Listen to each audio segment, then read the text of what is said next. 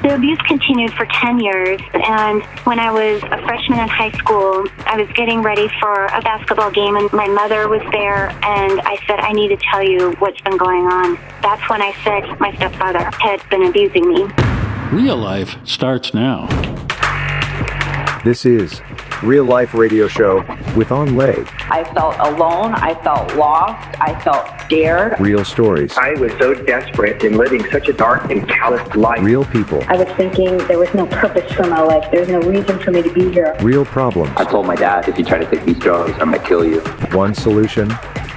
God. Hope is a person, and his name is Jesus. And now your host, Anh.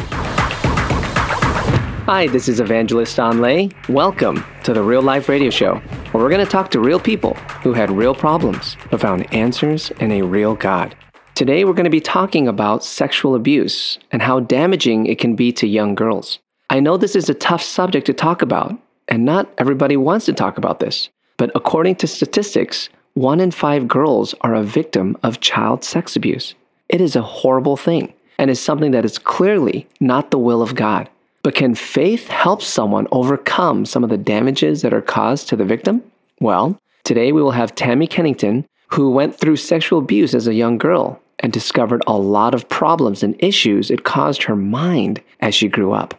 Tammy, welcome to the show. Thanks for having me. Yes, Tammy, it is an honor having you on the show today. Thank you so much for sharing this hard truth of what happened in your life. And I hope that we can learn a lot from hearing your testimony. I understand while you were still a baby, your mother remarried your stepfather, who was a very abusive man to her, you, and your brother. Tell us about that. Well, my stepfather was very jealous of my father, and I was actually 4, but my brother was still a baby when they divorced and then remarried within about 6 months of the divorce. My stepfather quickly assumed control of that relationship with my mom. He refused to let her have very much freedom and just was very controlling of her choices and did not want us to see our dad. So when my brother and I would have the opportunity to see my father, then most often my mother would be beaten, and there was a lot of violence associated with any of those visits. So over time, my stepfather and mother decided that they were going to have us adopted, and my dad signed those adoption papers. So that was really, really hard. By the time I was in first grade, I had a new last name, and I didn't belong to my dad anymore. Really, from that point on, the child abuse and the domestic violence really ratcheted up. And it was a really terrifying place to live. It was a very lonely place for a little girl. And then my mother became pregnant, and the abuse continued. My stepfather drank a lot. He was a trucker, and he would talk about using uppers and things like that on the road. He ended up beating my mother when she was about 6 months pregnant, and she gave premature birth, and the baby died. He was born with cystic fibrosis, but he died really as a result of that premature birth.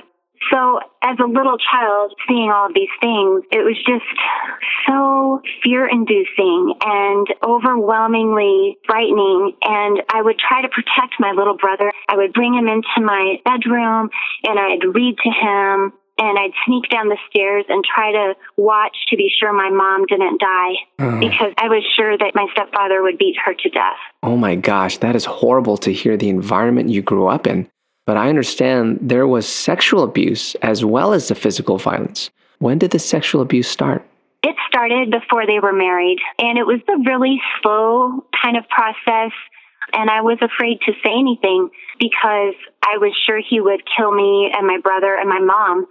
The abuse continued for 10 years. And when I was a freshman in high school, I was getting ready for a basketball game, and the school bus would come pick me up. And my stepfather really had escalated his behaviors.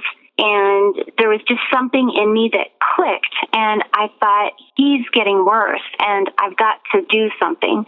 I walked on the bus, and I was just really kind of in a fog. And when I arrived to the basketball game, my mother was there, and I said, I need to tell you what's been going on. That's when I said my stepfather had been abusing me. Oh my gosh. That right there must have been the hardest conversation you had with your mom.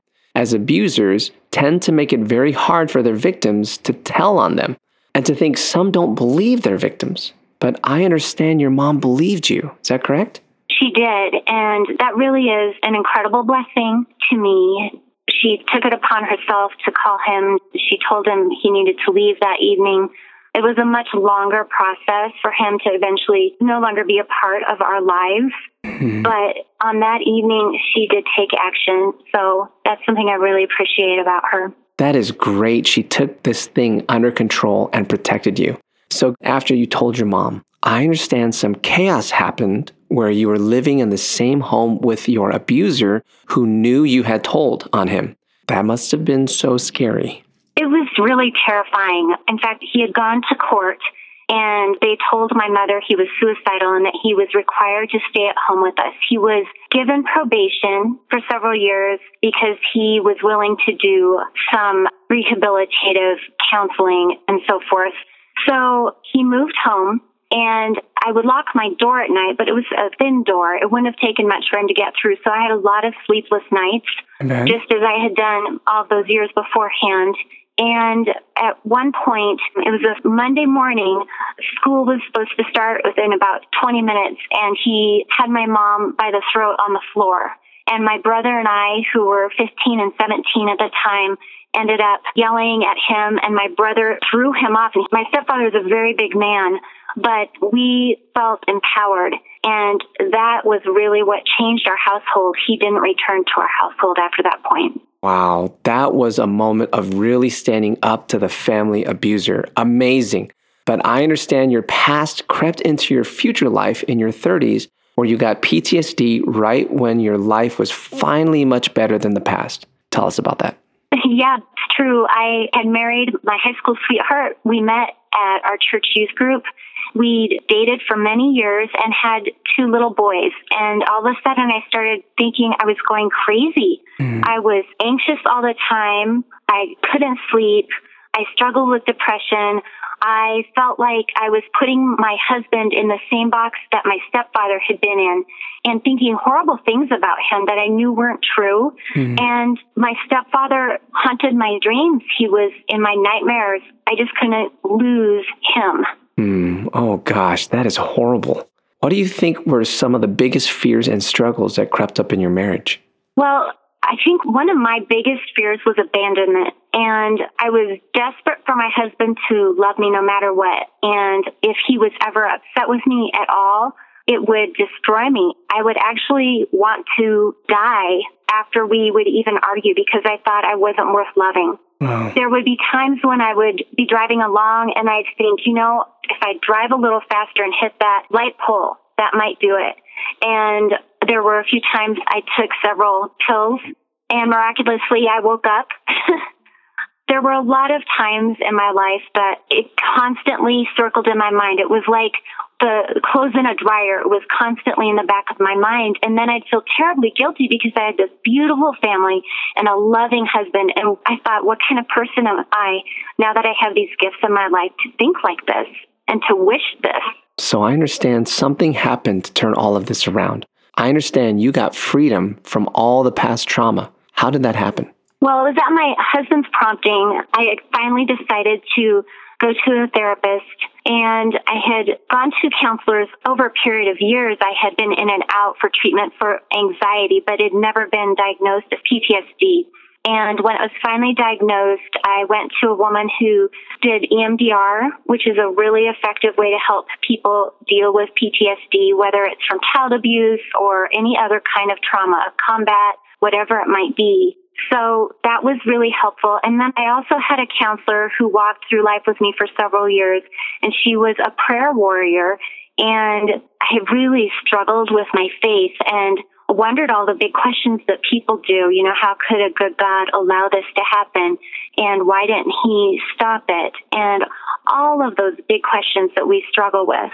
But we prayed through a lot of what I felt like were strongholds in my life and keeping me bound to the past, feeling like I was unlovable or that there would be nobody who would accept me for who I was because of all the shame I carried in my heart.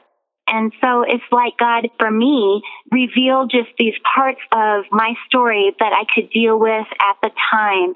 I was just hungering for him, and I needed a father's love. And it was as though he just opened his arms to me and opened my eyes to see my need for him. But it was a slow process because I wasn't able to take all of it and process it well and manage it all well. So I almost look at it as if it was a gift in that slow journey. Wow. That is amazing how faith was reintroduced into your life. And I understand now you have an amazing relationship with God who has brought this amazing healing in your life.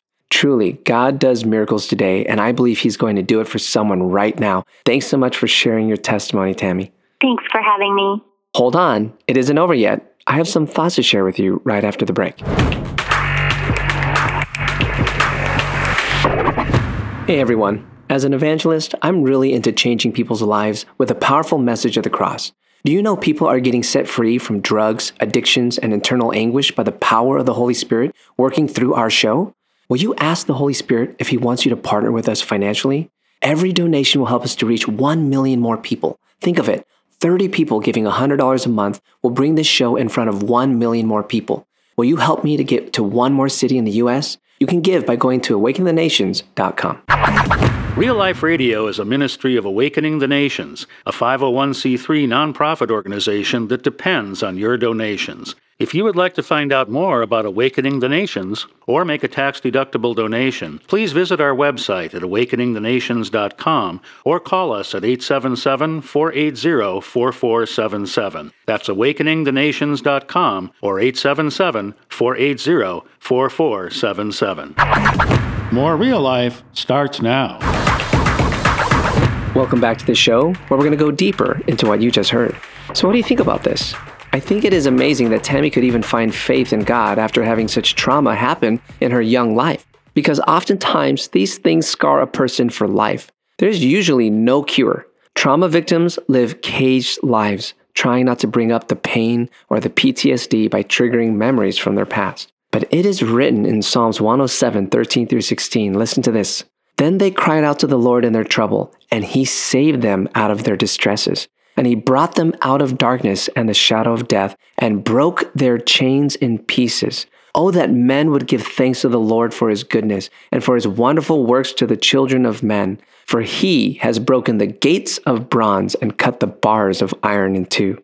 Jesus truly has the power to save anyone who has been through this type of distress and trauma. He can break the chains of fear of the past and bring you into a new future. It is written he can cut the bars of iron in two, and the bars of iron are invisible bars that trigger the painful memories of the past. Jesus, I'm praying for the person who has trauma in their life, and that, Lord God, you would touch them right now, Jesus. Bring that healing that we so much need, and we need these chains to be broken and the bars to be broken, Lord God, so that freedom can come in. We ask for that right now in Jesus' mighty name. I hope you were blessed by this testimony, and I know that your life was touched.